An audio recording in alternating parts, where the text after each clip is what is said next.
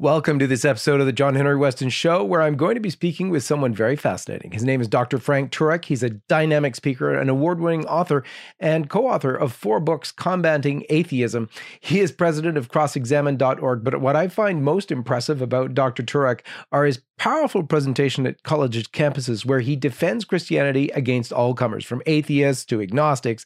He does it with vim and with vigor and with a lot of wit. But what he's written about recently is very fascinating. He's written about how the left is now using religion. They're talking about Biden's devout faith. It's a deliberate plan to quickly advance the progressive and socialist agenda in America via religion, specifically Christianity. You're going to want to stay tuned.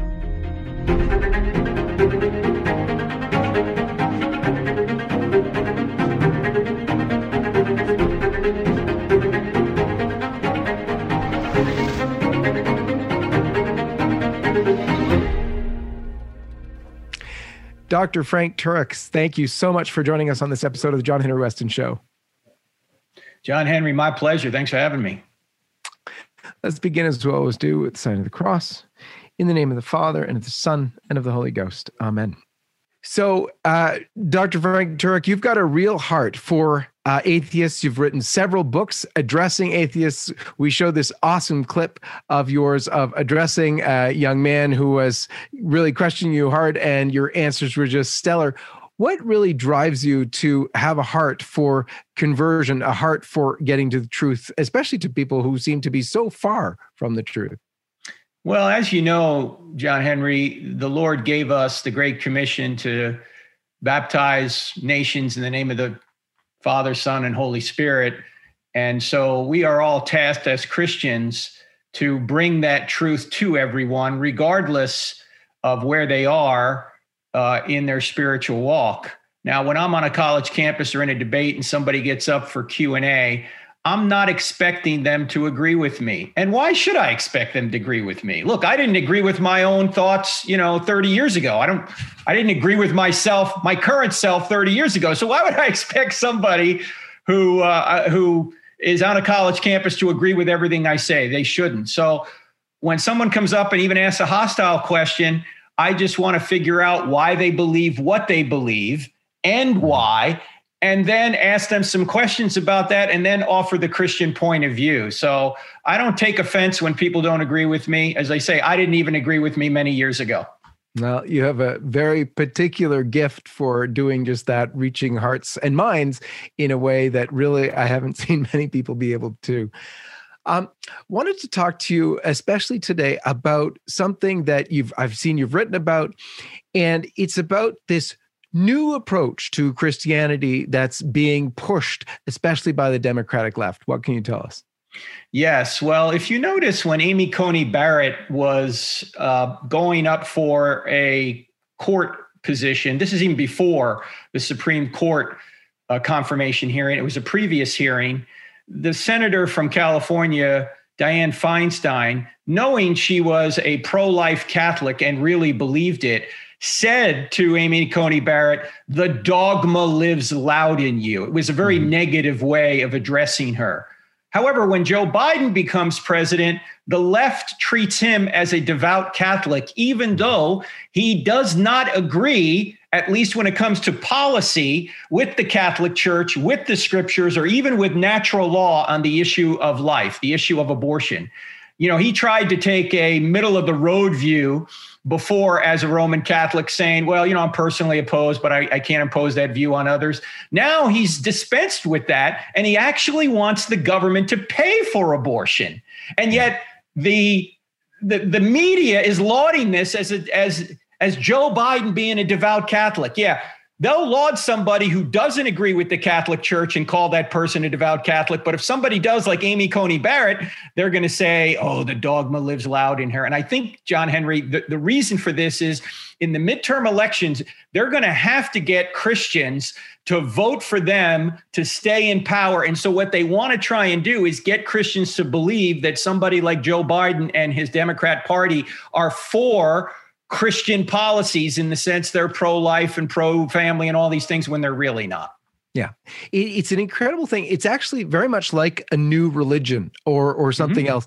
And you had this beautiful term of a woke Christianity. I think that's great because it's a false Christianity. Explain to us how false indeed that is. Well, let me ask you this question, John Henry. Let's suppose you and I were at the base of Mount Sinai when Moses came down with the 10 Commandments. And he comes down to us and he says, hey, look, here are the 10 Commandments from Yahweh. And we look at him and we say, you know, Moses, we don't like those 10. We have our own 10. Should we call ourselves followers of Yahweh? No, obviously not. We're not followers of Yahweh. We're followers of ourselves. Well, fast forward now to the 21st century. We have people claiming to be Christians who are disagreeing with Jesus. Yeah. They're disagreeing with the apostles. They're disagreeing with the Bible. And yet they're calling themselves Christians? Why?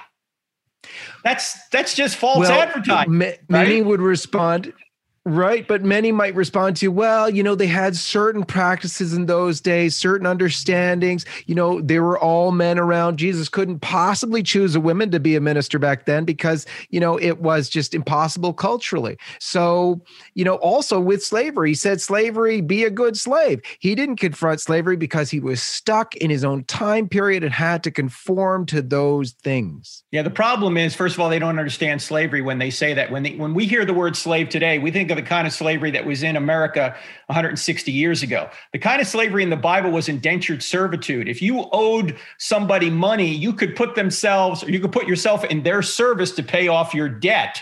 And there was a point where you were going to be let go. And many of them didn't want to get let go because they had a good arrangement with the person to whom they owed money. So it's not the same kind of slavery. In fact, if we followed the biblical commands on slavery, particularly kidnapping, 160 years ago, slave traders would have been punished by death. Okay. The Old Testament punished slavery, or slave traders, or I should say kidnappers, by death. The kind of slavery we had 150, 160 years ago in America is not the kind of slavery the Bible's talking about. Secondly, when it comes to life, the Bible is quite clear that thou shalt not murder is something we ought not do. And that applies to children unborn in the womb because they are human beings as well. In fact, if you look at Luke chapter 1, when Mary goes and visits Elizabeth, she's pregnant with Jesus. Elizabeth is pregnant with John the Baptist. It says right there in chapter 1, verse 41 or so of the Gospel of Luke, it says that when Mary greeted Elizabeth, the baby in Elizabeth's womb leapt. The baby leapt in the womb. It didn't say the product of conception. It didn't say the choice. It didn't say the fetus. It said the baby leapt in the womb. The Bible is quite clear that what's in the womb is a baby. And of course, science is quite clear that what's in the womb is a baby as well. And thou shalt not murder applies to unborn children, just like it applies to born children. Right. The move to have the Christianity sort of adopted into the democratic left, or even more broadly speaking, because it's not only an American phenomenon, this is going on all over the world. The move to sort of transform Christianity into some kind of a leftist religion, if you will. It is a different religion, but still under the same nomenclature. So, Bill Clinton running around as a Southern Baptist with the Bible under his arm and so on. But this has increased of late, and really the effort to make this new Christianity, I've seen it increase. Have you seen it increase, and why do you think that's so? Yes, I think it's so because they want to make sure that they get the Christian vote as much as they can. Because if they really revealed the truth about what they believe as they spoke and as they governed, many Christians, of course, would not vote for them because they are pro-abortion, they're anti-family, they're pro-borderless, no borders, open borders. These are things that are not Christian. They're not security conscious. The Bible talks about borders, and borders are something that is certainly part of the biblical record. So we have to, by the way, everyone believes in borders, John Henry. I have a border right here on my house, right? You have a border on your house. You don't just let anybody in. There's a border around the White House. Why? There's a fence around the White House. Why? Because it works. There's now a fence around the Capitol too. So these people who are saying they're for open borders, actually, if they were consistent, they wouldn't have a border around the White House. They wouldn't have a border around the Capitol. They wouldn't have a lock in their door. So I think what they're trying to do is they're trying to get people who are not really paying close attention to think, hey, these people are Christians too. I should just vote for them. When they're not really voting for Christian policies at all. They're voting policies that are against Christianity and against the natural law. Exactly. And the difficulty is it sounds good. If you're not thinking that carefully about it, a lot of it sounds good. Oh, we're helping the poor. Of course, we want our borders open for the poor because it's the poor that are coming over, and they have to get into actual reality to see what's happening on the ground to be able to appreciate, no, we need borders for protection, but it's also not only protection for ourselves, it's protection for those families from whom some people are being taken away and all sorts of rather nasty things that perhaps we've protected people for too long from hearing about, because the sentiment of, oh, we just want to help the poor, we want to be open to the poor, that works in terms of a Christian understanding. Yeah, the problem is you have to look at the results. You see, the intention is good, but not every intention results in good results. This is an ends and means discussion. We all want to help the poor. The question is, what's the best way to help the poor? Now, generally, conservatives believe that if you help an economy, a rising tide lifts all boats, and everybody, including the poor, will benefit. For example, in the last 4 years, the lowest unemployment rate for minorities was accomplished in the Trump administration because the economy was so good. It helped the lowest people in our economy in terms of their socioeconomic status. Now, liberals generally want to help the poor through government handouts. Conservatives think, hey, that's just going to create dependency. And there's a good case it does. So both parties want to help the poor. The question is, what is the best way to help the poor? And for that, we have to have debate. But we shouldn't be saying, oh, if you don't like my policy, you're not for the poor. No, all of us are for the poor. The question is, what's the best way to do so? Yeah. Let's talk for a moment about just that. The naming or calling of names and using false terminology. I found it incredible, particularly over racism. Mm-hmm. This last little while since January 6th, even before that, but since January 6th, everybody's racist. We're racist. I was amazed. We were called racist. And as a person who's at least somewhat colored from a lot of people who were no color at all, but calling me racist, I thought was incredible. But nonetheless, this is the thing. Everyone's a racist now, as long as you disagree with leftist ideology. And actually, you can get away with saying the most racist things if you agree with leftist ideology. What have you? Yeah. Now math is racist, John Henry, and that just doesn't add up. Okay. I mean, it's just crazy what's going on. You don't fight racism with more racism. And critical race theory says, just like Marxism does, that there's a list of oppressors and a list of oppressed people. And if you're an oppressor, like if you're white, or if you're a Christian, or if you're heterosexual, or you're rich, you're automatically considered an oppressor of other groups, like peoples of color, like the LGBTQ people, like poor people. You're automatically considered an oppressor, which means if you say you're a white heterosexual Christian man, you're automatically a racist. You're automatically someone who, just regardless of your behavior, is going to be somebody that can't be trusted. And that's just racism itself, obviously. You're judging people without even looking at their behavior. You're judging them based on the color of their skin, which is exactly the opposite of what the Bible says, where there's only one race, the human race. It's exactly opposite what the preacher Martin Luther King said, that I dream of a day. I have a dream that one day my children will be judged based on the content of their character, not the color of their skin. Yet critical race theory comes along and starts judging people based on the color of their skin. That's exactly the opposite of the way it should be. That's just awesome. If you can tell me, Frank, what really does the left use in terms of terminology to get its will through? Well, let me just give you a few examples. Freedom to choose. Who can be against freedom to choose, John Henry? Everyone's for freedom and freedom to choose, right? It sounds so good. The problem is if you ask them to complete the sentence, there's a problem. Freedom to choose what? The death of a baby? That's not right. That's not just. And you're going to say that a woman has the freedom to choose the death of her baby. Why doesn't she have the freedom to choose where that baby goes to school if she decides to let it live? You're not consistent on choice. Another phrase they use is inclusion, tolerance, and diversity. You know what that really means? If you don't agree with us, if you have a diverse view, you will be excluded in the name of inclusion, tolerance, and diversity. You see, those words sound good, inclusion, tolerance, and diversity. The problem is they exclude anybody who disagrees with them. They cancel them. And of course, the big word today is equality. It doesn't mean equality of opportunity. The Bible would agree with that. Our founding documents would agree with that. What they mean now is equality of outcome. The word that's being thrown around now is equity.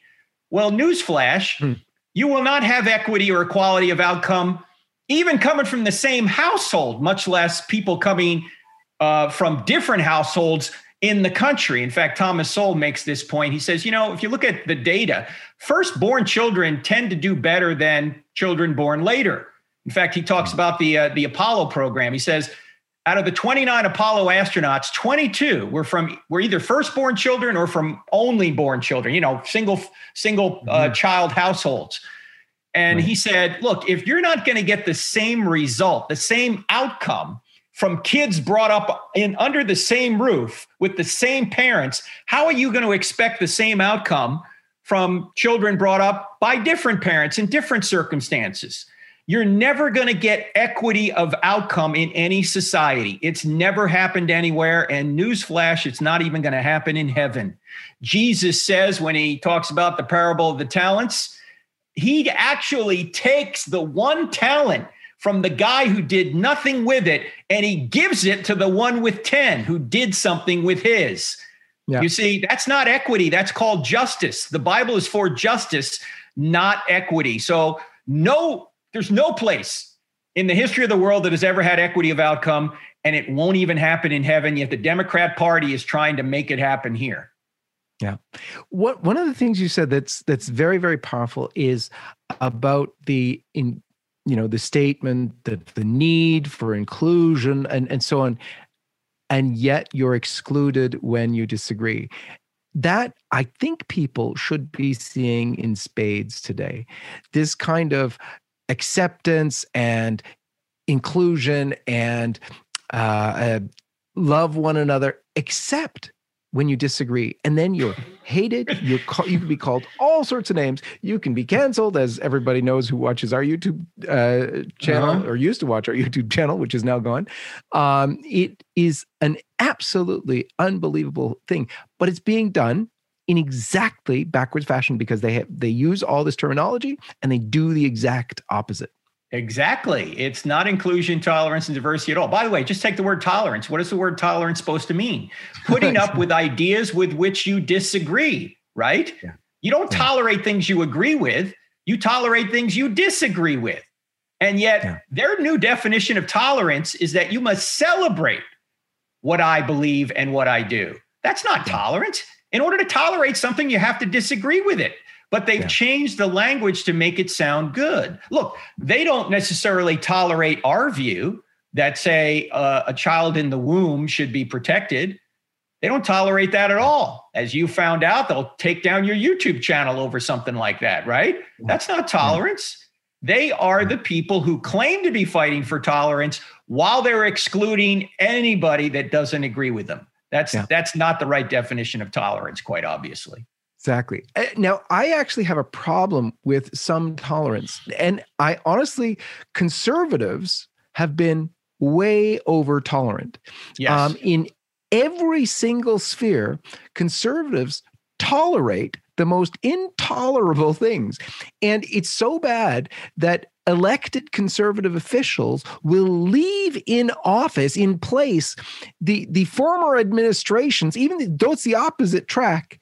They're all their people, all their staffers. Liberals get in And they fire everyone. They bring in their own team. Conservatives think, no, they're all good people, which they likely are, but they're totally opposed to what you're doing. But they have this great tolerance, and yet the left has no tolerance whatsoever, but they talk about it all the time, and conservatives live it, even to ways that I would disagree with. Well, let me mention one thing about that, because I think the Christendom in general is confused by the word tolerance. Christians are not commanded to be tolerant. Christians are commanded to be loving. You see, tolerance is too weak. Tolerance says, hold your nose and put up with them. But love says, reach out and help them. And if you truly want to love somebody, sometimes you can't tolerate what they're going to do. You see, love does not require tolerance or approval. Love requires that you stand for the truth. Paul says that love always protects, that love rejoices in the truth. And every parent knows this, John Henry. If you tolerate everything your kid wants to do, you're not loving, you're unloving. To be loving, you got to stand in the way of evil. You got to say, I don't care that you want to do this. I'm going to stand in your way because you're going to hurt yourself and others. It's wrong. And conservatives have to start saying that. No, in order for us to love you, even if you're going to hate me for it, I can't approve of something that's going to destroy you and others. Yeah. Yeah. And of course, we can say that in loving ways. Frank, do you yourself have children? Oh, yes. I have 3 sons and now a grandson. So very good. I'm old now. Part of the journey, if you will, of having adult children is a difficult one, because they often will do things that are wrong for them. And we nonetheless, as Christians, have to confront them when they're doing something wrong. Yes, in a loving way, but sometimes we have to stand firm and disagree with them. And that might have consequences and hard consequences for the family. Yes. Have you dealt with such things, or have you given counsel to parents? Oh, sure. Yeah, absolutely. The way that you love people, even your own children, is to tell them the truth, even if they don't like you for it. And so, yes, we've had to do that even recently, because that's the way you love people. You protect them by telling them the truth. You rejoice in the truth. You don't rejoice in falsehood. You don't rejoice in error. You actually have to tell them the truth. Now, how you tell them, that can be problematic, but you still have to do it. Yeah, yeah. And what advice would you give to, parents, but anyone in that situation where they have to confront, with regard to knowing exactly what to do, how to do it? Because these situations are often very confusing. A lot of parents out there, they pull their hair out. They don't know what to do, what to say. Where to go, because they're dealing with lots of different things, but they're dealing with a daughter's decision to perhaps abort her child, God forbid, or they're entering into homosexual relationships, or they have no problem with pornography, or they're going into marijuana because it's now legal. Where do you get the inspiration on dealing with these things? I think what you have to say to them is something my first pastor said to his kids, and that is, there's nothing you can do that will make me stop loving you. And so what you tell them up front, but that also means for me to love you, that I have to tell you things that you might not like to hear, because it's the truth. If you're about to be hit by a bus, I'm going to yell at you to get out of the way because I love you. And so there are going to be times when you're going to want to do something and it's wrong. It's wrong by the scriptures. It's wrong by natural law. And I have to tell you why it's wrong and that you ought not do it. So I'm going to tell you up front. And if I didn't love you, I wouldn't say a word.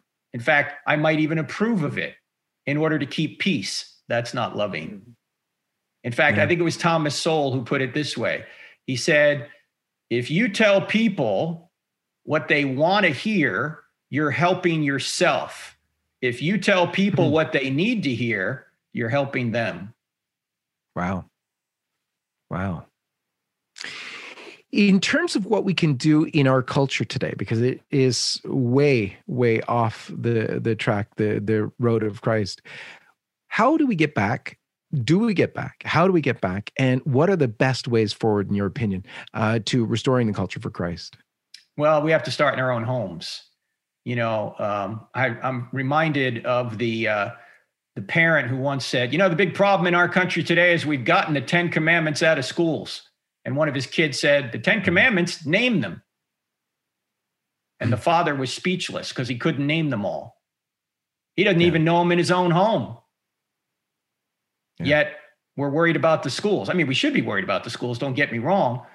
But you could elect all the right people. And if you're still going to lose your kids to atheism or agnosticism,